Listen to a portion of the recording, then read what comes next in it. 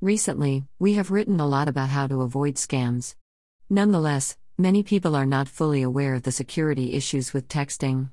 Unfortunately, scams abound. For 3 examples of our other posts about spam, click below. New FTC website to report fraud. Scams during the COVID-19 pandemic. Avoid being scammed. Do not get scammed, security issues with texting. Also known as SMS, short message service, texting is less secure than people often know about. Despite our awareness of how bad spam can be through emails and phone calls, we may be as careful with texts. According to Semaphore's Alex Alabiso, email and social media networks are known channels where users should keep watch of fraudsters.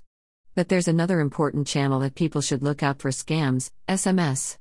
Roughly 5 billion people around the world can send and receive SMS messages. That makes them a great channel for potential scammers. Text messages have a 98% open rate.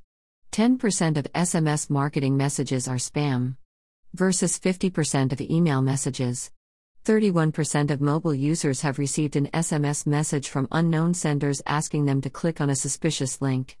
Around 92% of text spam messages fall under the scam/fraud category. Below is a quick infographic to help you spot common SMS scams and avoid falling into their traps.